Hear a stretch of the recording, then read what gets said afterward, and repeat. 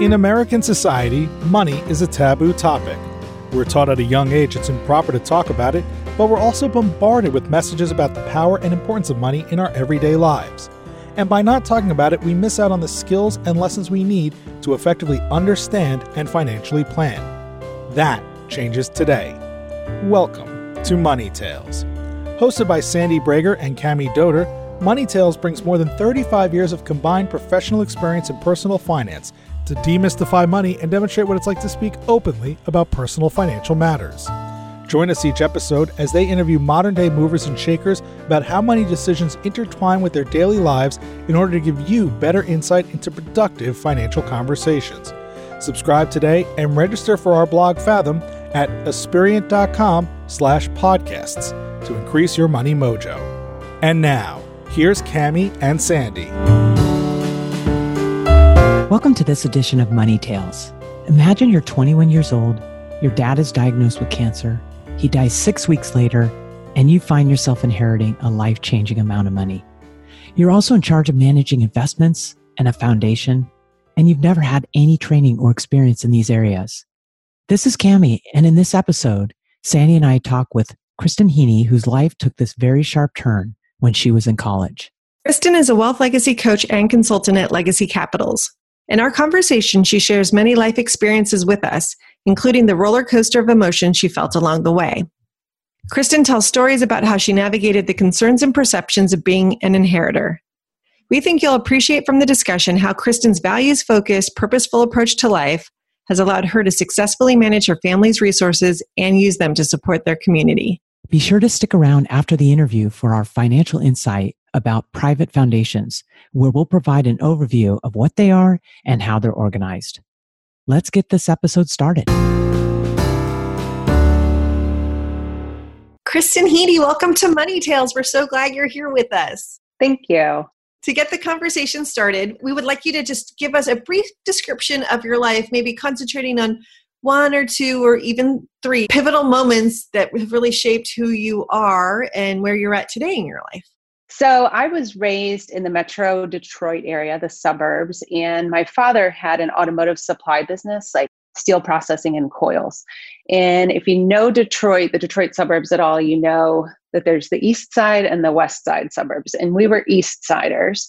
And as east siders, I would say it's somewhat more blue collar. Obviously, my dad's business was that way.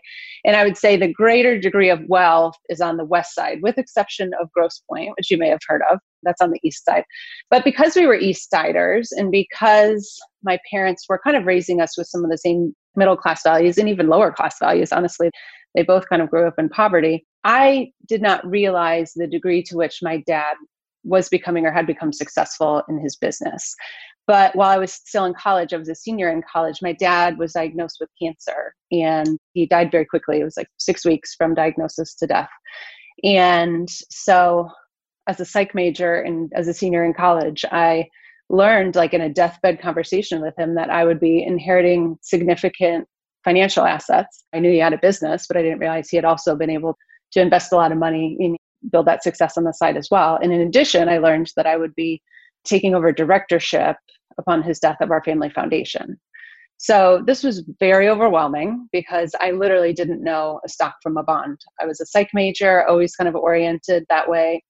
And I very quickly, I didn't have that experience of like, oh my gosh, I won the lottery, thinking all about the blessings associated with this. I immediately kind of worried about a lot of the burdens, really this making me very vulnerable, this putting me in a place of maybe the most important things to me being put at risk, relationships and my sense of self-agency and purpose. So those were some of my first thoughts rather than like, woohoo, look at me, I have a great thing coming to me. I was very concerned and took the idea of like preparing myself and holding on to the values that I had been raised with very seriously, but I was 21 at the same time. So I kind of proceeded with the plan and the path of life that I was already on and got a master's in social work. And in my early career, I actually worked in a large church in Metro Detroit as their care director. And so it was my dream job because they said, go build whatever programming the community needs. And the great part of it was nonprofit work. So it wasn't very well paying, but I was able to take that job because I had the additional income from the inheritance. So it was nice to be able to do that and kind of live out purpose from that point. But along the way, I've really read all of the books in the field that I am in now as a coach and consultant to wealthy families. I took a pivot there. I was reading all of the books from the heroes of this field just to orient myself and to keep myself on the straight and narrow and making the choices that would honor my dad's legacy and would kind of honor my values. So about 5 years ago now, 6 years ago, I guess it is, I made the choice to, as a coach, direct my services towards working with financially successful families because I realized there's not a lot of opportunity for them to work through some of these challenges that are kind of intangible. They're wonderful financial services people, but I really needed someone to kind of talk through the non-financial capital impact of what I was dealing with. And now I have a husband and 2 teenage boys, and my husband and I are kind of working to guide them in a place of being more prepared than I was and also having some of those same legacy values as well. That's a great introduction. I really appreciate it. We really appreciate it. We'll get to some of the later stuff, but can we go back to being raised in this middle class values? I think you said lower class values. How was money handled in your home? It's funny, looking back now in hindsight, I can see how some of the script changed as my dad in particular was kind of making sense of the fact and really realizing that he was becoming successful. Because when I was like in elementary school, my mom and I occasionally would use layaway to buy school clothes. We'd be at JCPenney in the layaway department. Is that even a thing now? I don't know if layaway is still a thing. Credit card debt. Yeah, that's the new layaway, right? So I would say that there were values I was being taught to be careful about spending. But then as I got older, even in elementary school, I was in Metro Detroit, there's a network of Lutheran private schools. So I was going to a private school. It's not like a prep school now, but it was still something you had to pay money for. And then I remember as I got into later middle school, my dad bought a Cadillac. And I remember feeling a little bit embarrassed that he was dropping me off at school in a Cadillac. And I don't know where that was coming from, but I even verbalized that to him and he kind of thought it was funny.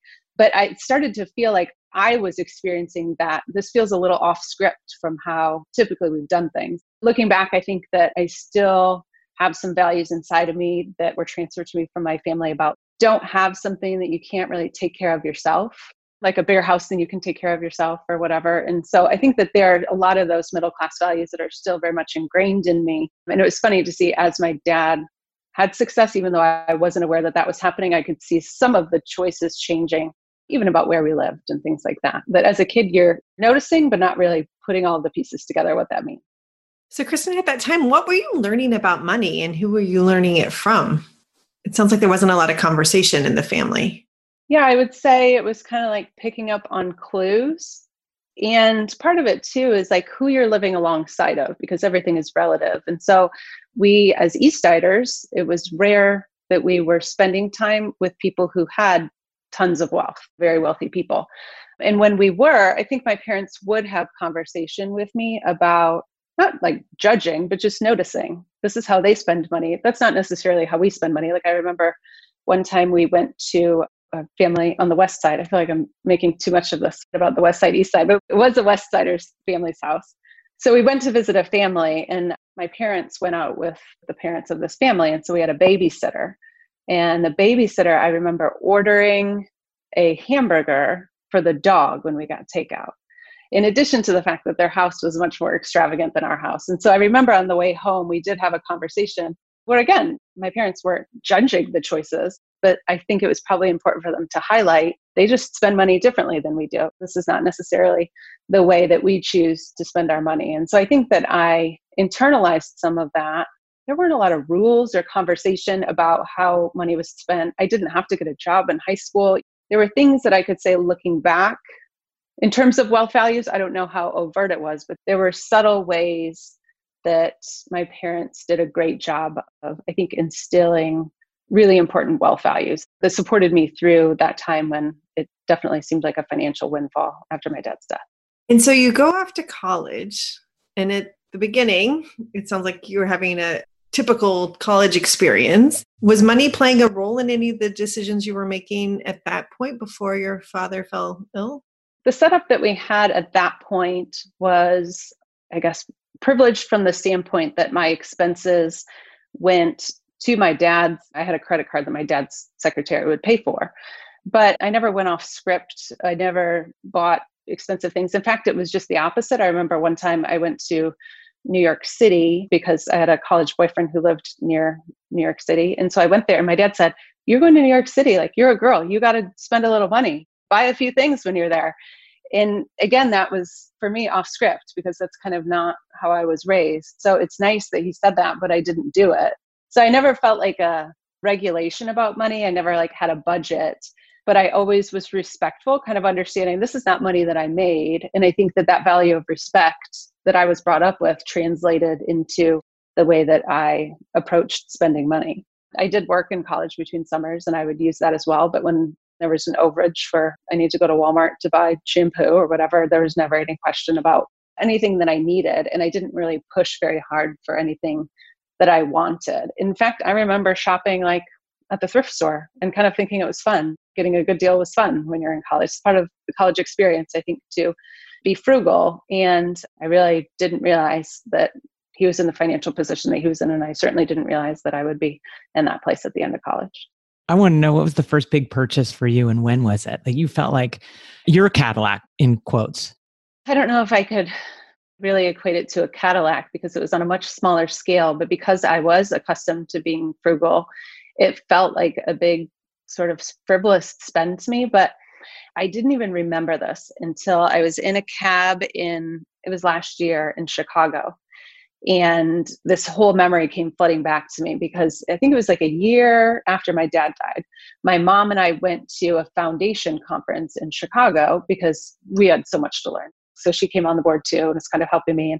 So after the it was like on Miracle Mile in Chicago. And so after the conference was over, one evening we went shopping and I remember I saw this coat, like a winter coat, and it looked just like this obnoxious coat that my dad would wear that was like sheepskin that we all would make fun of. But it was so meaningful to me and symbolic because I looked at this coat and I was like, it reminds me so much of him. In this moment, I put it on and I fell in love with it. It was a much trendier version than what he had. It was much cuter than what he had. But it meant something symbolic in a way that I didn't even realize then, that I would buy this coat, which was like over $1,000. I don't know, it was like $1,500, $1,600, which I would never spend that much money on a coat. But then it was on sale. So I remember it came to $800. And that was like, I had never spent any kind of money on like an apparel purchase like that. But it was like this moment where I'm putting his role on managing this foundation. And it didn't mean that to me then, but looking back in hindsight, just last year when I'm in this cab in Chicago, driving past there going like, wow, this was a really pivotal moment. And I'm really glad I made the purchase because it ended up being kind of a symbol for me of both. You can spend money on things thoughtfully. And in that moment, it really became a symbol. It was meaningful as well. Fantastic. Do you still own the coat today? I don't know. My husband is probably pleased that I don't. About 5 years ago, we moved from Michigan to Florida and I no longer needed it. And it wasn't his favorite coat anyway. So he was glad to see it go. And was it okay for you to move away from it? Yeah, I was ready to let go of the meaning that it carried for me. I think I took it as it was transferred onto that item and kind of, I sort of carry it with me now. Oh, that's a beautiful story. So Kristen, take us back to college. I mean, this is huge. Your father is sick. Presumably you're very worried about him. And then you get this bomb dropped on you about family, business, wealth, foundation. What did that feel like in the moment? And how was your relationship with your mom and other family members as all of this was happening? It was so overwhelming that I almost feel like I don't have as much detail about that time as I would like to. I think I lost a lot of time at my now husband's apartment, who was my boyfriend then. I would go to his apartment and he had like 3 jobs. And so he wasn't there a lot, but he had a fish tank. And I remember hours spent in front of the fish tank that I lost, I think, just kind of planning and preparing and processing and grieving everything that I was going through, because I felt incredibly isolated through this time because my brother, I didn't mention my brother, took over the family business. And so I think he was like 28, 29 at the time. And so that was a lot for him to manage. So he wasn't necessarily able to be a resource to me through any of this because he himself was overwhelmed.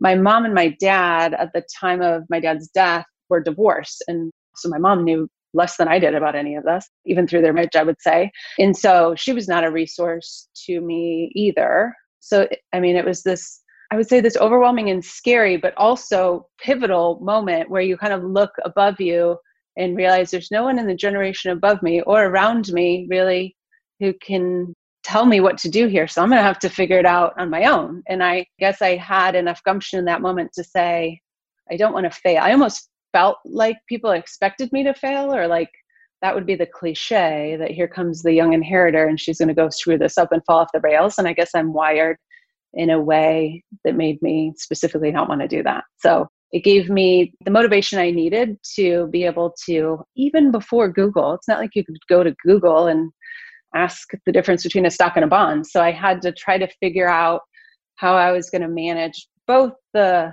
financial capital learning curve and learning some of the financial literacy that I needed to make competent decisions and to feel less vulnerable than I did in that moment, but also the broader, more human capital values areas that I needed to grapple with in order to be successful in myself moving forward. You mentioned going to books for your help and your guidance, your education. Did you go to anybody else? Your brother's busy. This is a new thing for your mom. Who else did you look to for assistance? I realized at some point during my senior year that it would probably be helpful for me if I had a professional that I felt like was in just my corner. And that's not necessarily because there was anything that my brother was doing that I felt taken advantage of. Like, we went through that process really amicably in a loving way together. But it felt important for me when I couldn't understand the documents that I'm reading, that I have someone who I can look to and say, can you help me even understand what this means from my perspective? And so again, before Google, I had to call Detroit to get someone in Detroit to send me a phone book so that I could try to find an attorney in that area. It was a very overwhelming process, but thank you, God, for directing me to an attorney that I ended up hiring and working with for many years, who was a perfect fit because he was a professor at Wayne State University. So he had a way, he was a tax attorney too. So like his background was perfect for the state complexities that we had to move through. But he also had a lot of patience as a professor for someone who every 5 minutes was saying, can you explain that to me? I don't know what that means. And thank God for that. So he definitely helped to kind of act as a translator. He did a great job too of not sort of overstepping. I think that there can be a tendency for an advisor to be like, this girl doesn't know what she's doing at all. Like, let me tell her what choices she needs to make. He kind of translated for me and said, these are your options. This is what this paper says. What do you think is the best choice? Yeah, he definitely was very integral in helping me to make good decisions. I mean, at that point, you don't know what you don't know, and you don't know what paths are possible for you. And so he was helpful just to kind of shine a light on some of the things I should be learning and resourcing myself on to get through that time. So thank God for him, Albert Spalding. And Kristen, during that time period, did you have any feelings toward your father for not having shared this information with you previously? Or tell us how that was. I guess it didn't surprise me, and it didn't occur to me to question his approach to that. And even now, I guess I would say the same thing. I approach it very differently, my husband and I, in the preparation that we strategically think about planning for the future roles and responsibilities our kids will have. We think about it differently, but it's hard to judge now his approach to it because, at least at this point, I'm still on the rails. So you can say I was completely unprepared, and he might have been more overt in explaining why. Like, he would make little quips and be like, you really should get into the business school and take a business class. But I was like, whatever. He just wants me to be who he is. Like, I'm my own person. You're not the most open at that phase of life to what direction your parents are giving you. Not that there's a class in school for like inheriting significant family assets 101 anyway, but it would have been helpful to at least know a little bit about the stock market at that point. So I guess I don't fault him for that. And I recognize that he was grappling with making sense of his own wealth journey, having gone from, his story is pretty remarkable, kind of an American dream story. He grew up in rural Appalachia and left after high school, no college degree, moved to the Metro Detroit area and kind of worked his way from the bottom up in the manufacturing industry, the automotive supply industry, and ended up, for a variety of reasons, owning his own business. So the success that he had made, and to move from literally growing up in pretty impoverished conditions to realizing that you've had this great financial success and trying to parent kids through it. I recognize what an overwhelming, hard to make sense of kind of experience for him that was. And I know now with a 17-year-old son, I hope that my time of influence is not coming close to done. As a parent, you don't think, wow, I only have 21 years to instill this in my kids, but I was 21 when he died. And you think you have a lot more time to instill values and to teach them things. So if he had a plan, it certainly got cut short. How have you found this new place? You touched on it, Kristen, but can you tell us how this impacted your relationships with your friends, with your boyfriend, who's now your husband? How did this impact? I guess my biggest concern is that this would color people's perspective of me in a way that was, I don't want to say unfair, but like inaccurate. I didn't want people to see this money that I'd inherited as me, because one of the things that I try to avoid most is really being misunderstood. And a lot of the values that I had and held deeply, I worried not that they would be eroded by this, but there would be the potential for me not to be able to accomplish what I wanted to accomplish because of it. And specifically in my relationship with my boyfriend, you do feel vulnerable. And I was so, I don't know if sidelined is the word, but like overwhelmed by this. And it's almost like I couldn't not be transparent about what was going on. I mean, I didn't give him figures, but he obviously knew that this was enough money to send my head spinning a little bit. So that makes you feel very vulnerable. I think we were far enough along in our relationship, though, where I was able to be honest. And then it kind of gave me the opportunity to see him reacting to this as well. In the ways that I watched him react to it were in all of the right ways, that he was ready to come right alongside of me and have these conversations about how do you keep this from kind of ruining who you are, and how do you still hold strong to your values? And then the conversation over time began, how can we still promote our values through this? So obviously he passed all of the tests associated with that. We've grown together in working through all of that. But I mean, it impacted my relationship with my mom as well, because that, I think, is a challenging thing to watch from a man that you've divorced, to watch now your daughter receives this money. Divorce is always a hard situation, and they went through it very well, and it kind of remained friends through the process. But I know that that was a challenging thing for her to watch happen too. So those are the things you care about most. It can remain a challenge in friendship, depending on how you navigate your transparency and the choices that you make. I always have a lens in friendship now that when there's someone who seems to have kind of more of a scarcity mentality, a focus on what they don't have, I see that as a red flag that maybe we won't be a great fit together as friends, because if you find out that I'm an inheritor, is that going to get in the way of our ability to accept and value one another? Was that based on actual experiences with people who had that mindset? Even with clients, I call those moments where you realize that the notion of wealth and me having more resources is getting in the way of our ability to connect. I call them zingers.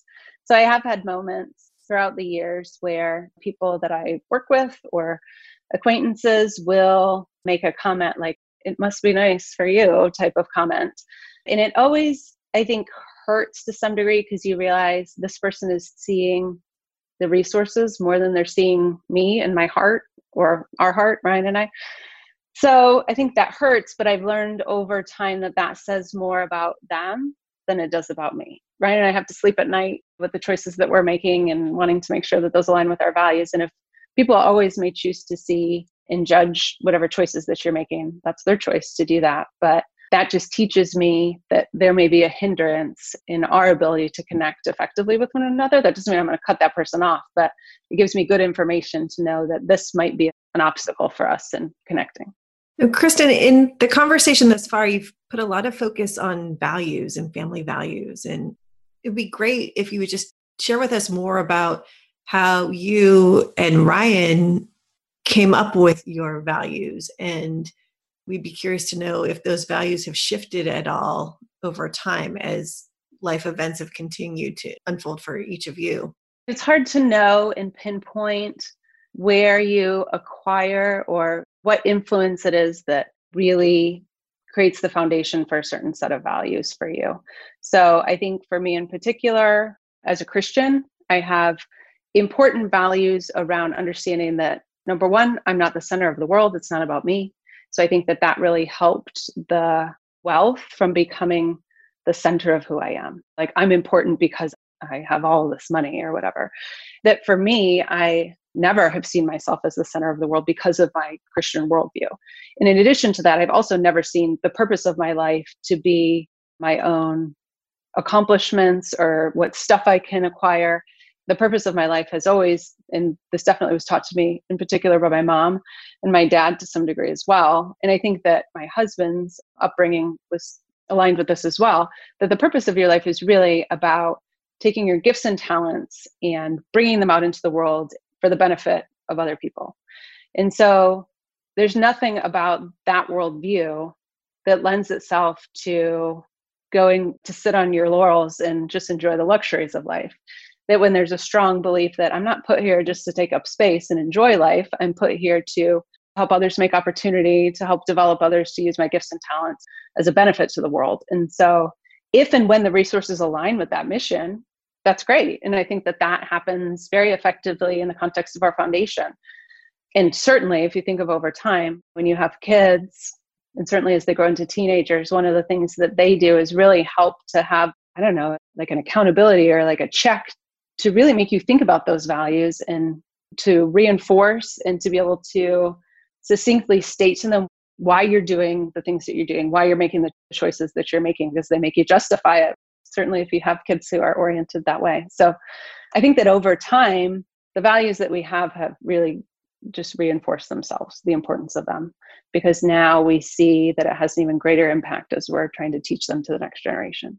Speaking of that next generation, would you share with us, how are you having conversations about money with them that maybe you didn't have with your folks or align with what happened in your youth? My husband and I really, maybe we even overdo it, to be honest with you, but we really try to be hawks for the everyday situations that come up in life that we can kind of extract the wealth supporting values out of. And I would say even broader than that, thinking not just about financial capital, but human capital and all those values pieces as well. Whether it's them coming to us saying, so-and-so's family bought this, or this kid always seems to have the new eye, whatever. Not just to kind of lecture them, but to just open a conversation about, well, what do you think about that? So that they can start thinking for themselves. And I mean, we try to hold off as much as we can to just let them grapple a little bit. But then whenever it's appropriate to take the opportunity to kind of share like, oh, what we've been trying to do is this in our family. What do you think about that? So that they can try to explore and find themselves within that. But then sort of more technically speaking, we've had in our meetings with our advisors, with our advisor team, we've sort of always had them with us. When they were little, our team would bring like coloring pages for them to do while we were sitting together. And then once they got old enough to kind of take in and be aware of what we were talking about, they would sit for a portion of it, just the investments overview and asset allocation. They would sit through that part, and then we would send them out for the money time. And even now they do that because they're starting to make money now. They have very small IRA accounts, and each of them in their own name. And so they're able to sit through the investments overview and the asset allocation conversation. And then they're also able to sit through the performance conversation about how their individual accounts have been performing over the year and what's gone on, and be able to see and learn that like, wow, invested assets primarily just increase exponentially. Like, this is amazing. And when it's been a tougher year, why that was the case. And probably 50% of it goes over their head, but it's 50% more than what I knew, certainly at their age. So this will give them the opportunity to at least be a little further down the road than I was. And even with the foundation too, like we just did a meeting with a new mental health organization. I've been increasingly concerned about the way COVID is increasing challenges associated with mental health. And so we just interviewed a new organization. Of course, it was virtual, so we weren't able to be on site, but we had the kids with us so that they're, again, 50% of it is going over their head, but they're at least witness to what questions are we asking? How are we handling the conversation? What is the tone? So that they'll be more ready than I was for those roles and responsibility. Kristen, have there been any questions that the kids have asked, or any situations that have come up that sort of surprised you or stumped you or caused you and Ryan to go, oh no, what do we say? I feel like every day. I have humility in my parenting, and I really just say, God, help me answer this question every day. But one that stands out in my mind is, it's been several years now, but our youngest came to us, and as part of the local private school in our small town, I think that there's an expectation within the kids who are in the public school that if you go to this private school, you must be super rich. And so on his baseball team, there was a boy who had said to him, oh, you go to this school, you must be rich. And so our son was asking us, like, how do I respond to him about that? And so it's always this moment where you're like, oh, like, what is the right way to approach this? And actually, it was my husband who was zinged on this one, not me. And he handled it very well, because I think the right response to that is really, you don't know why they're asking you that really, or what's underneath of their own questioning and why they're coming to you about this. And so he just started asking some questions about, like, well, what do you think about that? And I think at the age that he was at, he's very logical. So he's like, it's not the case that everyone that goes to this school is rich, actually. There's kids who are on scholarship. But he was like trying to myth bust this belief that this is the case. So for him, it wasn't even really like, are we in the rich bucket or not? He was like crying foul on the whole framework underneath of the question. But to help them make sense of that, that's not really a question that you have to overtly answer. That's an opportunity to teach them about, there are always going to be people who have more resources than you and fewer resources than you. And everyone approaches the handling of those resources differently. Let's talk about how our family approaches it. And also, like, to give a kid just a script to handle some of those moments, which we kind of said a lot of times for that, answering a question with a question is more helpful too. Oh, what makes you think that everyone who goes to this school is rich? Because then it opens up dialogue rather than just shutting it down with an answer. Awesome.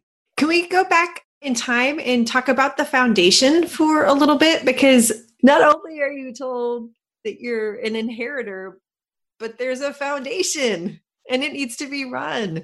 When you were given the keys to the foundation, what'd you do? How'd you approach it? What was already in place and how did you move it forward? It'd be great to hear about that. So I think the advisors told us, by us, I say my mom and I, but don't think that my mom knew any more than I did. So she came on board the foundation with me too. We knew that we had to give 5% away. And it certainly made sense to just continue supporting the organizations that my dad had been supporting up to that point. So there's a couple of local organizations. I knew that he was very focused on kind of like that grassroots, trying to help the organizations that are in your backyard so that you can build relationship with the team, with the leadership there, and have a good sense of what they're doing and even be involved in that. And up to that point, I had really only been a part of, like, there's a motorcycle ride that my dad had started at the one domestic violence organization. And so we knew that it made sense to keep kind of supporting those sort of legacy organizations. But then I also wanted to have some ownership of the process and to learn more about how to maximize this opportunity. I mean, in a way, not even in a way, like, absolutely, I see the inheritance of the foundation as a much bigger blessing and opportunity than the wealth itself, because it's like that benefits us and future generations and gives us opportunity. And that's great. But the opportunity to bless other people who are struggling to find opportunity and have obstacles in their way to find it is a much bigger blessing. So we came into that with a lot of humility and a lot to learn, but those early conferences really helped, where literally, I mean, notebooks. And I look back because we still have all of that. It really exposes how little that we knew that I was writing down, like, about process. For instance, I learned, like, you can ask for people to make an organization to make a proposal for your grant. I was like, that makes a lot of, like, we had no process. We had no timeline. So we were really starting at square one. But I think, as it often does across generations, the processes that were built during that time improved the approach of the foundation. And the things that I learned during that time really helped it to have an even stronger approach and stronger impact than it did then. And Kristen, was your brother involved in the foundation? He was not involved in the foundation. I don't know if my dad assumed that my brother would have his plate more than full with trying to manage the business as he was taking it over during that time. But since then, and really, I would say, I don't know how many years it was after my dad died, that he started his own foundation. So he has his own foundation in the Detroit area, kind of with the same purpose and mission to support organizations in the local community as well. And he's done amazing things. So it's almost like I see my dad's legacy in both of those foundations. They have two different names, but they're definitely coming from the same corpus of both financial wealth as well as the values and the heart that my dad had in starting it. That's very cool. So it sounds like there wasn't anything to sort of negotiate with any other family members then. No. And in a way, that's kind of how my brother and I did our best and kind of had the instinct to wherever there were things that were intertwined, there's never just one business. There's always a lot of complexity. And so I kind of backed out and he bought me out of aspects of the business that I owned that it would really be more helpful for him to own. And so there was several years of kind of negotiating, and we did a lot of that through our lawyers just to retain our sense of familyness. And it really didn't get ugly. It was all wonderful. And we, I think, both went into it with wanting the best for everyone. No one trying to take advantage of another person. But there's always points where you have to say, we've got to make this decision here about this one asset. And it could go one person's way or another. And it's always, for us, it was better to have attorneys do that with us guiding their when to be a bulldog about things and when to, come on, this is my family member. We got to back off. So as you think about the foundation today and looking forward, it sounds like you're looking at it as a multi-generational organization. And so you mentioned that you have invited your sons in to listen to meetings. What sort of expectations do you have of your children related to the foundation specifically, and how have you communicated that to them?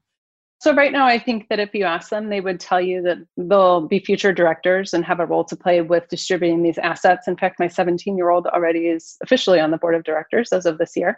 But I also am mindful that the decade of your 20s is a very busy time. You're launching your own career, possibly getting married, and maybe even having kids. And so there's not a lot of extra space for things. I always want them to be involved in some way, but I also think it's important to be mindful of the expectations that you're placing on them and whether they are realistic given their life stage and really like a good fit for where they're at. I don't ever want them to feel burdened by this role. I want them to see it as a great and wonderful responsibility and a great thing that they get to be involved in, not so much work that it's a burden. So that's how we try to set it up in terms of try to reduce complexity whenever we can. But I've also had a bit of an urge across the last maybe even 5 or 10 years to become more strategic or even narrow in our giving approach. I think that there's a big push in philanthropy right now to pick one problem and solve it rather than kind of spreading your money out across a lot of organizations. And I've been a little bit resistant in doing that too narrowly in a narrow way, because I want them to have their voice in that. So I don't want to develop something kind of on our own and then it's very different from how they're wired or what they believe or what their perspectives are. So generally our foundation tries to support smaller local organizations. Now that's become both Florida, where we're at, in the Detroit area as well, but also what we say unsexy causes, like causes that are kind of hard to get people to rally around. So I think that is really, in a weird way, exciting to be involved in, because it's really hard for these organizations to rally people into, for instance, mental health organization we were just talking to. It's really hard for them to get people excited about a screener. Like, we need a screener. We need to hire a new screener at the front to have interviews. But those are the causes that we really want to fund and get behind. But my kids might have a totally different perspective on what lights them up and what they get passionate about doing in 10 or 15 years. And if that's the case, I want to have the flexibility to be able to pivot in that way. And it sounds like the education you're providing them is sort of on the job, if you will, just being part of meetings, being part of conversations, allowing them to absorb what they're interested in at this point in their life. Is there any other education you're providing them? I would say not right now. I know what's there. I know the opportunities that are there when it's time for them. And maybe that will be mid-20s or something when they can go to the conference like I did. And even there's a lot of great stuff online, webinars and stuff that they can be involved in. And so I'm cognizant, and I don't know if I'm getting it right, but I'm cognizant of wanting to not have them drink from a fire hose on all of this and not shoot over their head, where I now communicate unintentionally, like, this is a lot. This is another job you're going to have. And I want it to be fun and like an opportunity for them, not something that feels overwhelming. That's great. I'd love to bring up something that can be a little sensitive, but we talk to clients about it. We talk to them about what happens to their financial resources at the end of their life. Is it okay if we talk about that? So it's just of course not very comfortable at times. Great. Have you and Ryan thought much about this, talked much about when your life is over, what happens? We do. And I hear you when you say people can be uncomfortable talking about this, but I sort of don't relate. And I think my husband would say the same thing because unfortunately we've lost both of his parents as well. They kind of died young. I think my dad died at 40, his dad died at 50, his mom died at 60. So that's pretty young to experience the death of your parents. And I think that because of that, it's wired us in a way that we know it's important to have these conversations. And we often find ourselves like encouraging our friends to think about this and everything because of what we've been through. It just makes such a difference when you go through this to have a plan and to know what the generation before you wanted and hoped and dreamed for what your life would be like and what you would do with resources. So we've seen what a difference that can make. So we actually spend a lot of time even talking about that with our kids.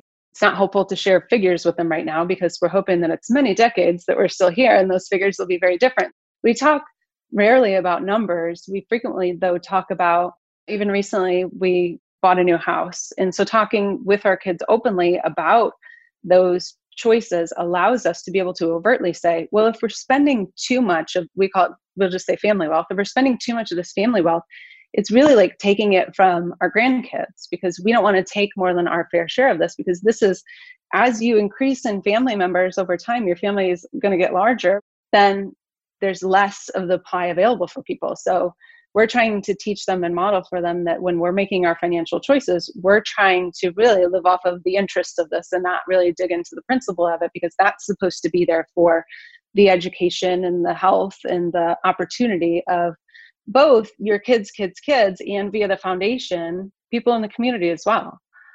So we have overt conversation about that, I would say. And I think it was an important value of my dad's that this money stay within his bloodline. That was part of the legacy that I think he cared about deeply because of having grown up in poverty, that he wanted his success to not just be his success, but to be the success of his future family members as well. So what I feel deeply and what we're trying to teach our kids is this is not yours. You're a steward of this, and you can think carefully and strategically about how and when you can and should spend it and enjoy it, and when that sort of falls in line with the vision. And then thinking about where would be the line that you'd be crossing that would make you feel like that's more than my fair share. And it's important that we retain this for future generations, as well as the community and what benefit we can make there. That's great. How do you hope to be remembered? I really hope to be remembered for my ability to come alongside of people, and whether this is with my kids, with my husband, with my clients in work, that I was able to come alongside of them and help them develop into the people that they were wired to be, were made to be. That I can help them be the best version of themselves, help them move into whatever opportunity lies in front of them. Sometimes that happens with the dollars through the foundation. Sometimes that happens with a coaching conversation with a client. Sometimes it happens when I'm outside playing sports or screwing around with the kids at the beach or whatever. I think to come alongside people and share financial resources or the resources inside of you, I think that's how I hope to be remembered. That is wonderful. Thank you. Kristen, what's one piece of money wisdom that you'd like to share with our listeners that hasn't come up yet in this conversation? I share this with my clients a lot, especially my older clients who have a couple of generations beneath them. And I care about this so much that I actually have a children's book that should be coming out at the end of the year called The Super Special Altogether Ordinary Day. And it really focuses on the important human capital that we can invest in one another. And I think that there can be like a myth that we can fall into the trap of believing that in order to impart that legacy, it only happens in the context of big moments. Like when we're on vacation together, we're somewhere amazing together, that it has to be something really planned out and perfect.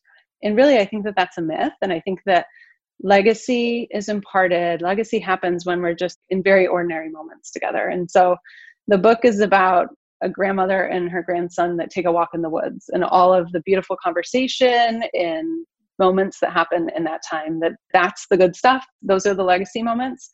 And I think that the human capital that you're imparting, that you're passing down in generations during that time far exceeds whatever financial capital that you will pass on to your loved ones.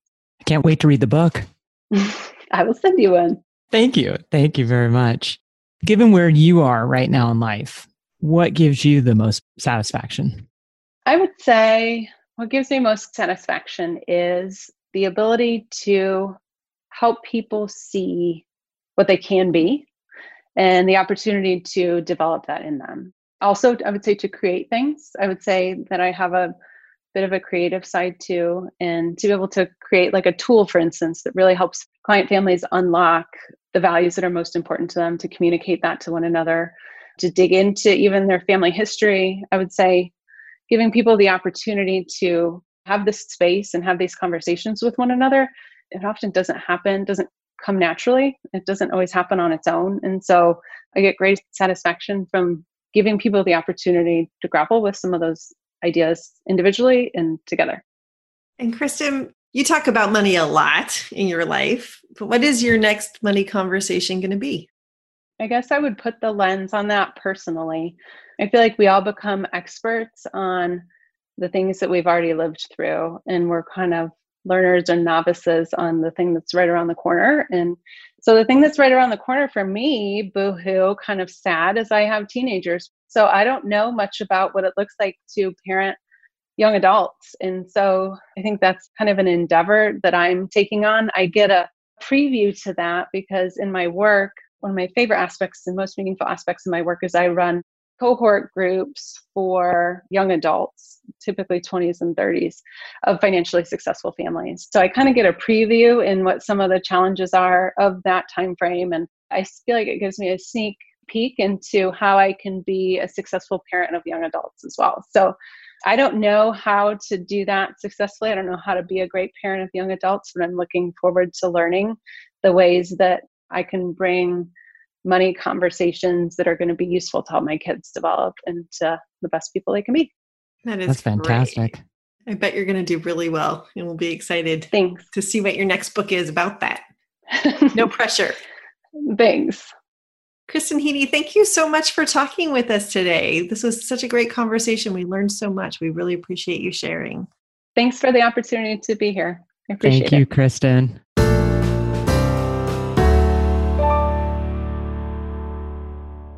Hello, Money Tale listeners. It's Sandy here with this week's Personal Finance Insight. In our interview, Kristen Heaney talks about being put in charge of her family's private foundation.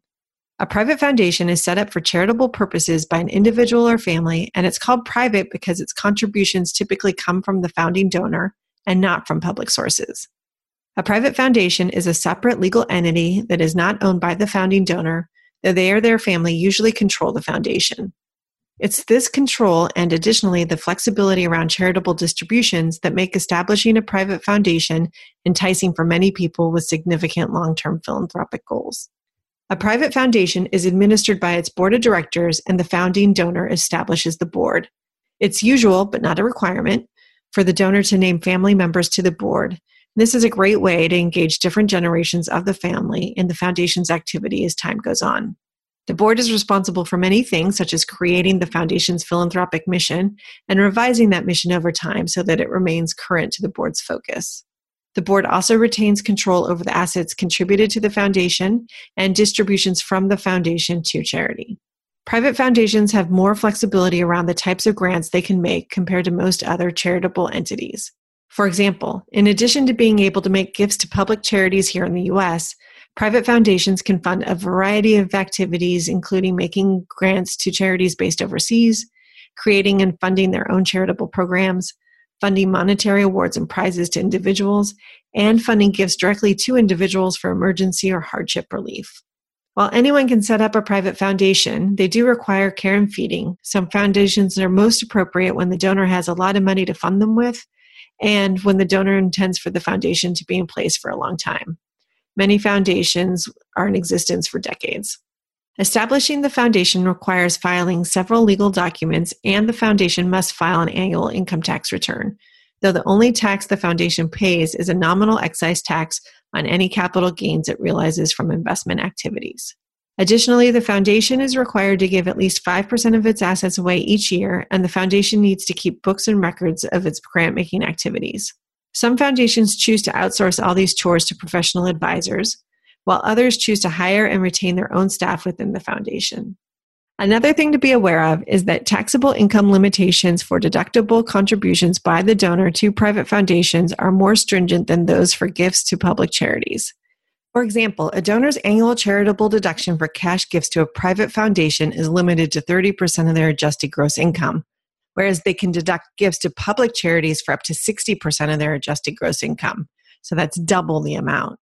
Some very philanthropic donors will make contributions to both their private foundation and to public charities in order to qualify for the maximum possible annual charitable deduction. Establishing and running a private foundation can be a rewarding way for an individual or family to deploy their charitable giving strategies over time. That said, foundations are one of a variety of different charitable giving vehicles available for people to use. At Aspiriant, we help our clients decide if a foundation supports their overall goals, and if it does, we'll help set up the foundation and do much of the management work. Private foundations are a great tool for some of our clients, but they're definitely not the only solution for people who have significant charitable intent. You've been listening to Money Tales, hosted by Sandy Brager and Cami Doder. To subscribe to the show on your favorite platform or to increase your money mojo via their blog Fathom, head on over to aspiriant.com/podcasts. Thanks, and we'll see you next time on Money Tales.